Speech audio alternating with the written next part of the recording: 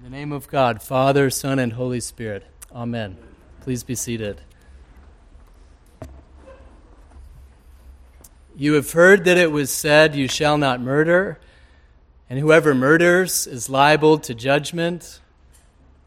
But I say to you that if you are angry with a brother or sister, you will be liable to judgment. I say to you that everyone who looks at a woman with lust has already committed adultery with her in his heart. Wow, these are very tough sayings. I don't know about you, but these are amongst the hardest passages in the Bible, certainly within the Sermon on the Mount, Matthew chapters 5 through 7. Is anger the moral equivalent of murder? Jesus poses before us. And is lust the same thing as adultery? That's the plain reading of the question. So earlier this week, when I was meditating on this really hard passage that some preachers like to skip over on Sundays, I thought, where's Mark Twain when you need him? So I looked on my bookshelf and I found my family Mark Twain and found a few gems I want to start off with. Once an eccentric businessman of questionable ethics declared to Mark Twain this: "Before I die, I want to climb to the top of Mount Sinai and read the Ten Commandments out loud." To which Twain replied, "Well, I have a better idea. Why don't you stay right here and keep them?" Twain recounted another story about listening to a long-winded preacher named Mr. Hawley. Some years ago in Hartford, Twain reported, we all went to church on a hot and sweltering night to hear this annual report of Mr. Hawley, a city missionary.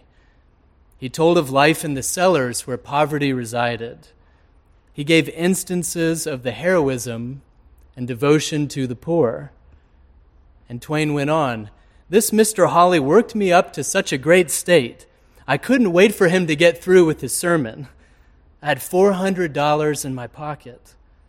I wanted to give that and even more, to borrow to give.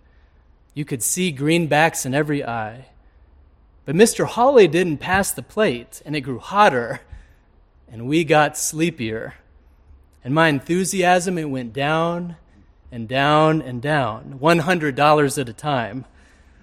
I was going to give just $300 and then $200, till finally when the plate came around, I stole 10 cents.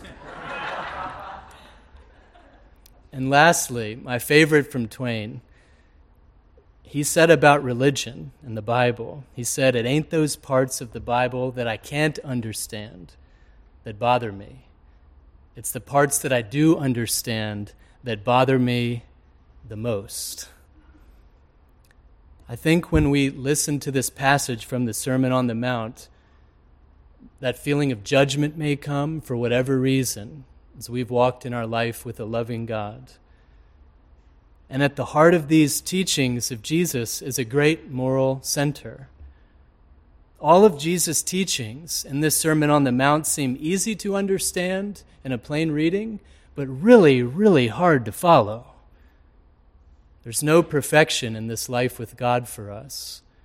God doesn't call us to be perfect. He calls us to love each other. But these questions linger with me. Is anger the moral equivalent of murder? And is lust the same thing as adultery? Why would Jesus put such a fine point on it and almost force it on us? It may be tempting to pass by these passages, but I think these hard sayings deserve attention. We know there's a difference between thinking something and doing something. We know that, and we know that in the law. In our system of law, there's a difference between wanting to do something and acting on it. Imagining I would strike some person is not the same legally as striking that person. We know this.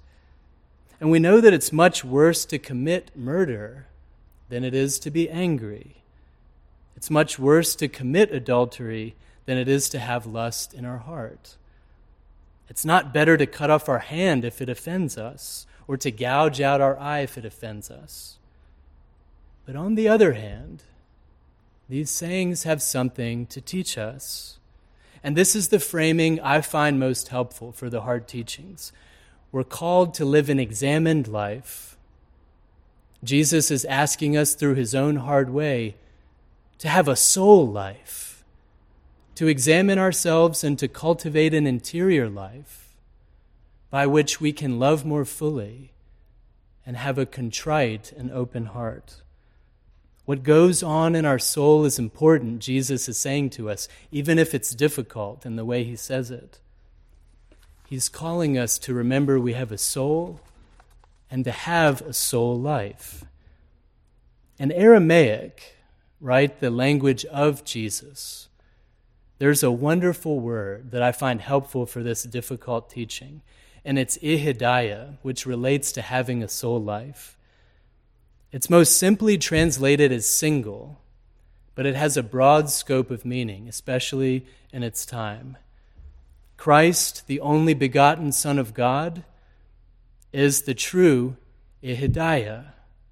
Those of us who wait for him, who pray that love would be manifest in our lives and that we would incarnate love more and more, we are the ihidaye.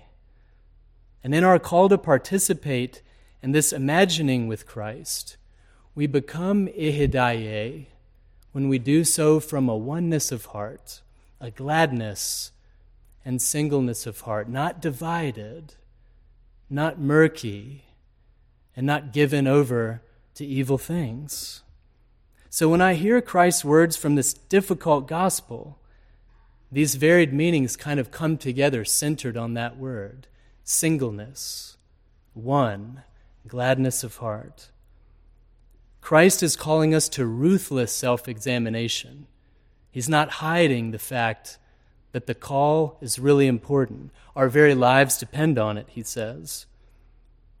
I know that my heart is an idol factory. If left to my own devices, I know it will make idols out of something or even somebody. Left to my own devices, I will objectify something or somebody. Jesus knew that about me and my heart, and I think he knows it about us. We're prone to do these things, and we have inner wounds. We nurse these wounds, and sometimes we allow them to take over our whole life, and we stop even examining ourselves because we've become too wounded.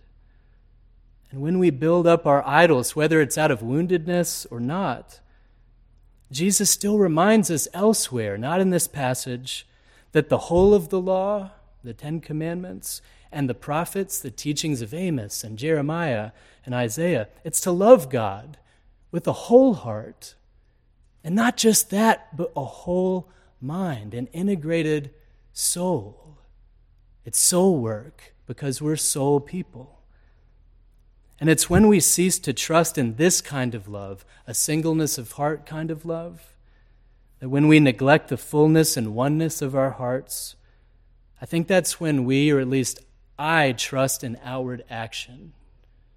I trust in the perfection of an outward action like a form of a politic, or a perfect form of gender, or a perfect form of some sort of thing that has very little to do maybe with my own inner life with God. It's fine to murder a guy. You just can't hate him. Jesus isn't saying that. I think the issue is not the action itself, but action misused to build a kind of moral resume, to trust in our own righteousness. That my own thinking about my perfection outwardly is somehow connected to the love of God. I think Jesus is saying, I have it flipped around. Start with yourself first. Examine your heart. Encourage others to examine their hearts. Maybe if we did that, we wouldn't be set on edge with one another, politically or socially or in other ways. We can't satisfy the needs of the heart with outward things. It's the heart devoted to God that produces the fruit of holy action. Pablo Picasso, one of my favorite artists, once said this: everything you can imagine is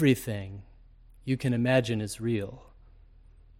The NFL and advertising firms working for businesses selling products to us tonight, they know this to be true. Everything you can imagine is real. Their bottom line depends on it.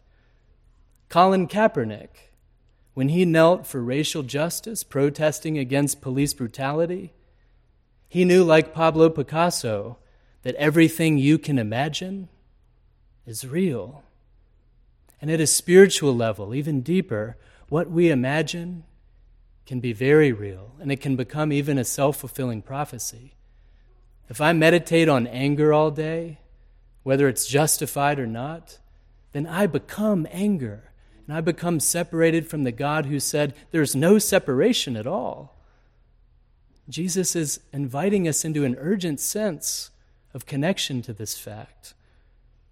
If we can imagine the good, though, if we start from gladness and singleness of heart, imagining the good, great relationships, and a loving village, a loving world, if we can imagine nonviolence, which is hard to do in a violent world, and it takes practice and spiritual strength, then we'll be able to make those visions come true.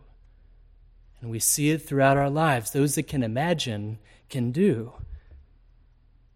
If we imagine anger, it can be indeed just as spiritually vicious as murder.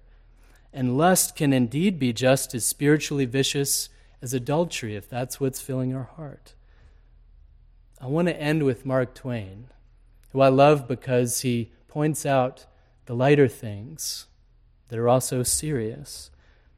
Mark Twain said this: you can't depend on your eyes when your imagination is out of focus.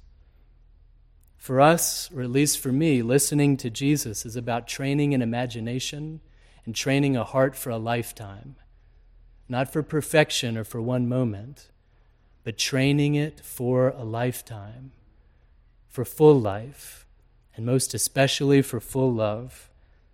As hard as it is sometimes listening to Jesus, it's about imagining something beautiful and something great. And that's the kingdom of God, the brother and sisterhood in which there's no separation and in which we love from a single heart. Amen.